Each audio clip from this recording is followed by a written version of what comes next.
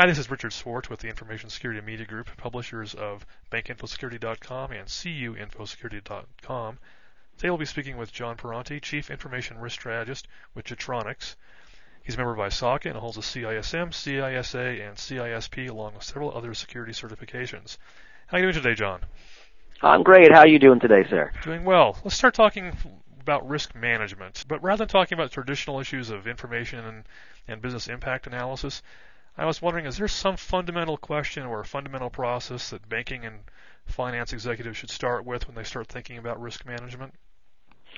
There actually is. As we start looking at risk management, and more specifically information risk management, which is really where we're focusing our attention in the work I'm doing, one of the first things we often ask ourselves is to figure out what problem are we trying to solve.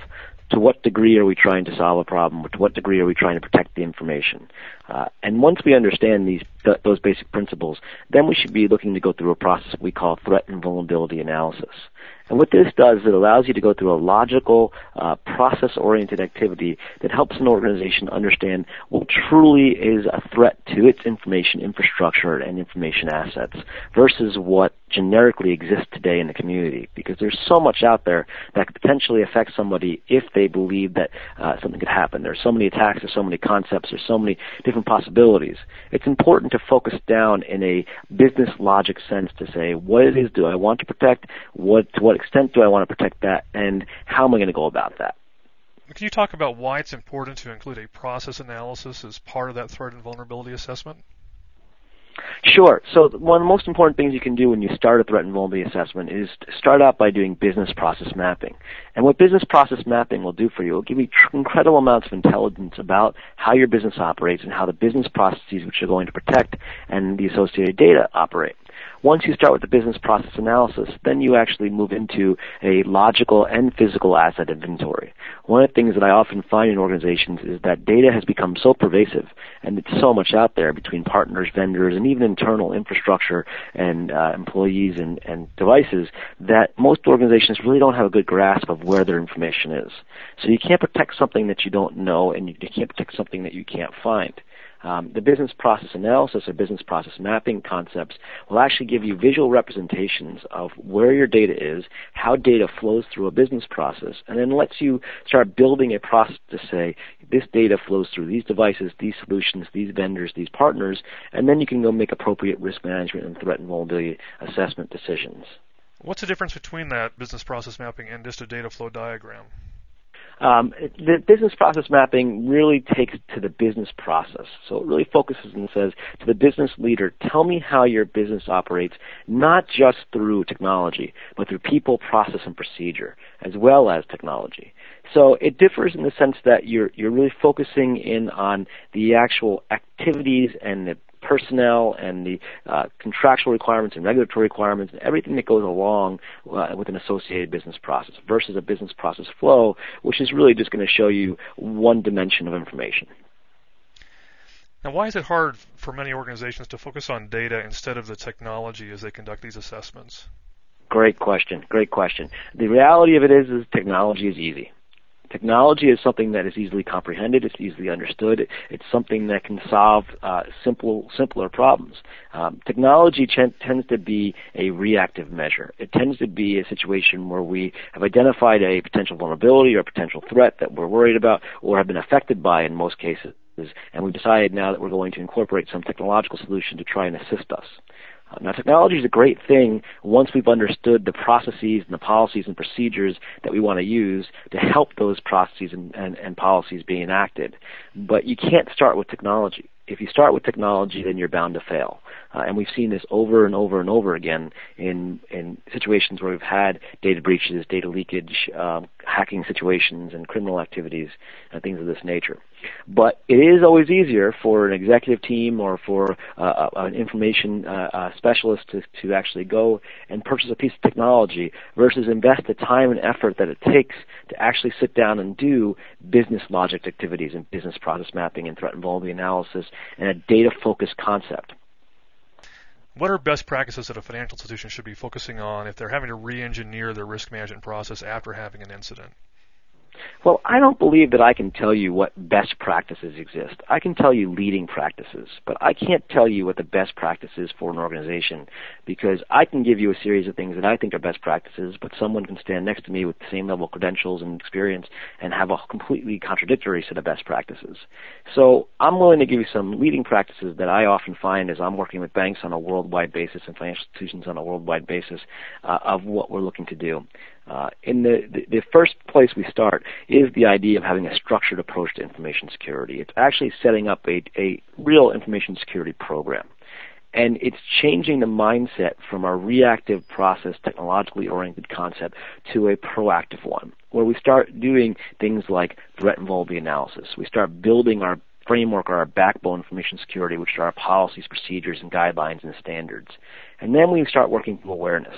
The number one challenge we find today in information security capabilities within financial institutions across the world is the lack of general awareness within the organization of the capabilities of the information security organization, as well as of information security as a concept within the organization.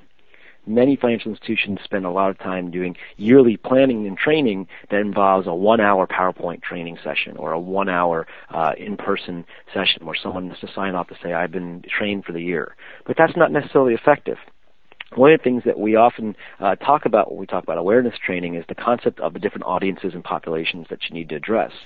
For instance, we have in the workforce today in the United States, we have two differentiated levels of population. We have an older population who was taught by individuals teaching them in front of a room using a chalkboard or a lecture style. We have a younger generation of workforce that's coming through now that's used to learning from computers and electronic learning means. So when we're doing awareness and trying to drive concepts and ideas home about information security and raise the knowledge of the population, we need to address both populations individually. We can't assume the same learning tools are going to work for everybody. And this is something that's often overlooked.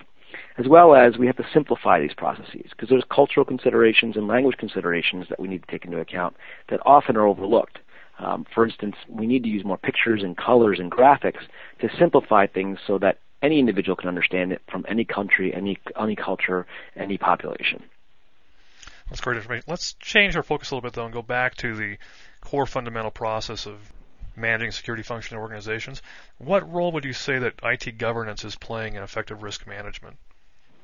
I think IT governance is essential to effective risk management. I think what governance allows us to do is it establishes boundaries and key performance indicators that we can judge ourselves by and set metrics and measures in place that allow us to understand how we're doing, where do we want to go, and how well do we want to do, and make sure we're in alignment with business processes and with business activities.